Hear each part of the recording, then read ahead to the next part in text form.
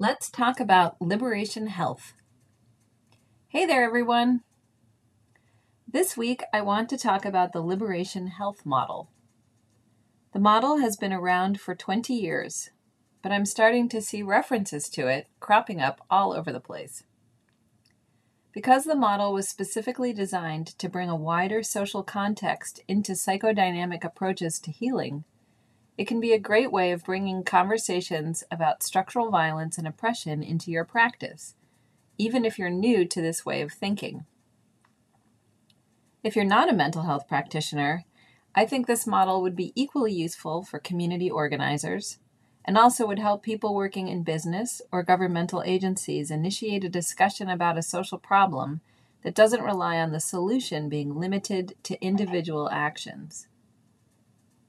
The word liberation in the model honors and acknowledges the work of liberation theology, out of which grew liberation psychology, a way of thinking about healing that was practiced by Ignacio Martín-Baró, a Spanish-born Jesuit priest who trained in psychology at the University of Chicago. Martín-Baró practiced in El Salvador and wrote about the relationship between the social conditions of the most oppressed peoples in Central America and the ways their oppression could be traced to the oligarchical class, which was itself influenced by the ways the U.S. was treating Central America as a satellite state.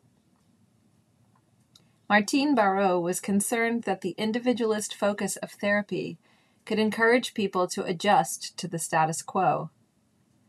Psychology's attention to individual behavior and the ways behavior is seen as an expression of the individual's consciousness keeps both the problem and the solution to the problem inside the arena of the self. If consciousness is examined as an expression of the self and not as something that is actively engaging and at the same time a product of its social conditions, then both the understanding of the problem and the solution to the problem will stop at the individual. The person in therapy will not ask questions about the ways his social context is impacting his behavior, and most importantly, he will not ask himself how he might participate in social change. The work of psychology, Martín-Baró wrote, should be that of concientization, a term he took from the philosopher and educator Paolo Friere. Friere, who was born in Brazil, is responsible for a way of teaching he named Pedagogy of the Oppressed. He wrote a book of the same title, which outlines his method. Friere was tasked with the project of teaching the campesinos, the landless workers who labored on massive estates, to become literate. But because literacy was not something that the people themselves had identified as a need, Friere decided that advertising literacy classes wasn't the way to go. Instead, he invited the people to join in culture circles, where they would get together to talk about how they understood the world and what changes they might want in their lives. Friere argued that the pedagogy of educational institutions was based on what he called the banking method. The educator, standing at the front of the classroom, is literally positioned by the architecture of the room as the holder of knowledge, the one who has more standing than his students. The teacher deposits his wisdom into the empty heads of his students, who are willing and passive receivers of his deposits. The banking method denigrates students by positioning them as receivers rather than collaborators in the production of knowledge. Education thus reinforces a power dynamic that keeps students feeling like they are lesser than those who are educated, and that they have to wait until they have standing and status before they can speak up, or take their own experience and knowledge seriously. Friere decided he'd create a new model, one based on concientization, developing the critical consciousness of the people. Friere's method was incredibly successful, and the people he worked with learned to read in as little as 45 days. The government, excited about his success, asked him to create a national program targeting 5 million people. But before the program could be put into place, A military coup overthrew the government, and Friere had to flee for his life. Inspired by Friere, Martín-Baró argued that psychology could also take as its goal that of critical consciousness. Quote, "We are proposing that the task of the psychologist must be to achieve the de-alienation of groups and persons by helping them attain a critical understanding of themselves and their reality. Psychology has not addressed the question of the mechanisms that block consciousness of an individual's social identity, causing him or her to act like a dominated being or a dominator, an oppressive exploiter, or a person who is marginalized or oppressed." End quote. Liberation psychology allows us to ask an important question. If the banking model teaches people to be passive receivers of knowledge, could we then see the practice of therapy, of social services, of helping professions as that of creating a similar power dynamic between therapist and client, expert and patient? I don't have time here today to get into the history of psychoanalysis, but when you read Freud's case studies, you can see that even though he's not directly telling the patient what's happening, the way a teacher tells the student what they should study, the power dynamic between Freud and the patient situates him as the one who sees, who knows, who has the skills of interpretation the patient lacks. But here's the thing. The mental health practitioner does have knowledge that the client lacks. She has training. She has years of practice. She has her own life that she's lived. She is tasked with bringing some sort of use value to her clients. But if she reenacts the banking model, she risks disempowering her clients. She risks shutting them down, filling them with terminology and treatment interventions. She substitutes her own knowledge and agency for that of the client, who must determine her own understanding of what is needed to solve the problem in order to feel empowered enough to make the change. At the same time, however, if the client could fully determine what to do next, without the aid of the therapist, she wouldn't be in the room. This complex interpersonal dynamic is why overt conversations about power can be so crucial to the work of liberation psychology. The therapist is situated institutionally and structurally as the one who knows. The client is situated as the one with the problem. The collaboration between them, if it occurs within this framework, is that of the therapist gently educating the client about the best way to proceed, working hard not to dominate, but at the same time, helping. There's a lot of impetus professionally for the therapist to demonstrate her usefulness to the client. There's also a soothing aspect to diagnosis and treatment. It narrows the scope of the therapist's responsibility. It gives her the fiction that there's an answer to complex problems. It helps her not fall into the abyss of existentialism hour by hour. It helps her maintain hope. It also creates a power dynamic that subtly or overtly, depending on the nature of the institution, disempowers the client. Martín-Baró writes that concientization demands more from the psychologist because he must enlarge the scope of what is discussed in therapy. The psychologist must, quote, produce an answer to the great problems of structural injustice, of war and national alienation that overwhelm our peoples, end quote. The work of the psychologist is to, quote, make a contribution towards changing all those conditions that dehumanize the majority of the population, end quote.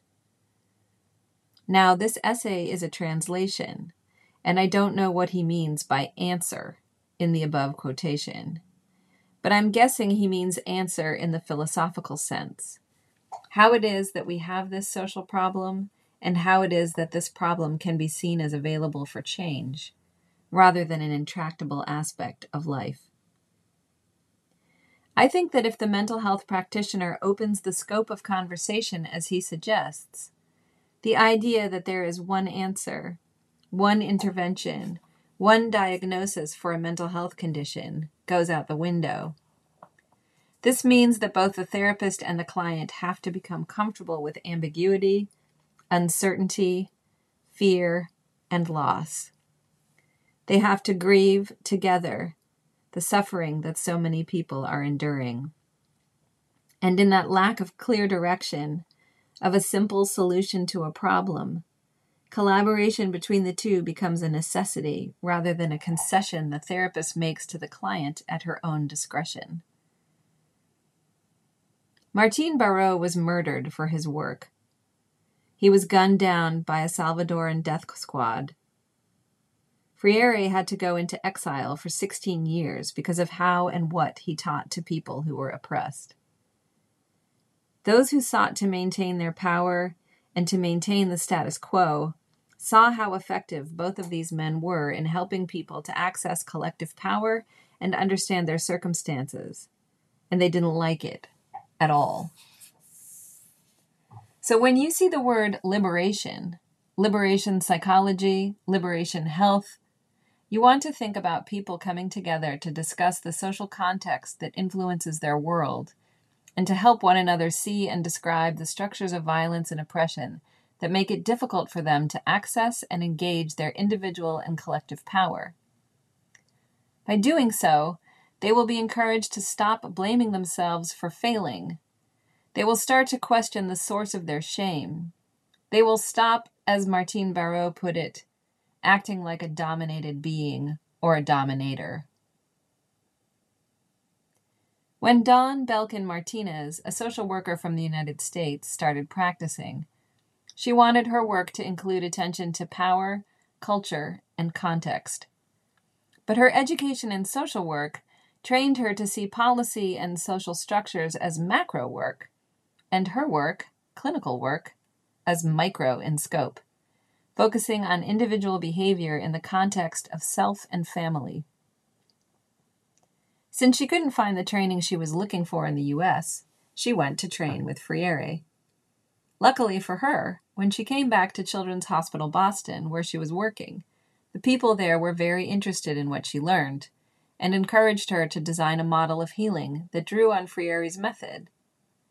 Martinez is now a clinical associate professor at Boston University's School of Social Work. The first step in the liberation health model is for the client to put the problem in her own words. Her own analysis and language is then placed in the literal center of the diagram that will be used to determine the appropriate response to the problem. When the person who is suffering is asked to put the problem in her own words, she is engaging in critical consciousness. The story of the problem is then put in its larger context, that of diagnosis and treatment, that of institutional responsibility, and lastly, that of culture. By highlighting the diagnoses and treatments that have been generated by institutions about the client, by identifying the cultural narratives about the client's identities, class position, ability, and capacity for change, the client can start to place her own problem within a much larger context. There are now practitioners all over the world practicing liberation psychology, the liberation health model, and other lines of practice rooted in the healing justice tradition. Here's a little video about the liberation health model. And here's the template for healing, which can be downloaded off the Boston Liberation Health website. If any of you reading or listening to this are already practicing with this model, please let us know how it's going in the comments section. What struggles have you encountered using this approach? What has surprised you about using it? Also, here are some questions I use myself when I'm trying to broaden my scope of inquiry about a problem, whether it's personal or collective. 1. Whose knowledge? What is the source of the information? What counts as knowledge? 2. Whose power? Who is said to be in the power position? Is power circulating through the group, or is it concentrated in a hierarchical orientation? 3. In what context? What are the unacknowledged assumptions about the problem and the best way to fix it? Where does the problem begin and end? What happens if the context is made larger than the individual or the group? 4. To whose benefit? When you think about the proposed solution to the problem, who will gain from having it solved in this way, and whose needs are excluded? 5. To what end? What is the ultimate goal of the solution? Is it a temporary solution? Does it silence further conversation and analysis? Is it open-ended or closed? I also want to thank Shimon Cohen and Charlie Yearwood for their current CE course, Liberatory Practice, offered through Columbia University's School of Social Work, part of a fantastic series of courses they've been offering all year on how to bring anti-oppressive practice to the field of social work. If you get a chance, read Pedagogy of the Oppressed and Writings for a Liberation Psychology. Thanks, as always, for reading and listening. Stay safe out there this week.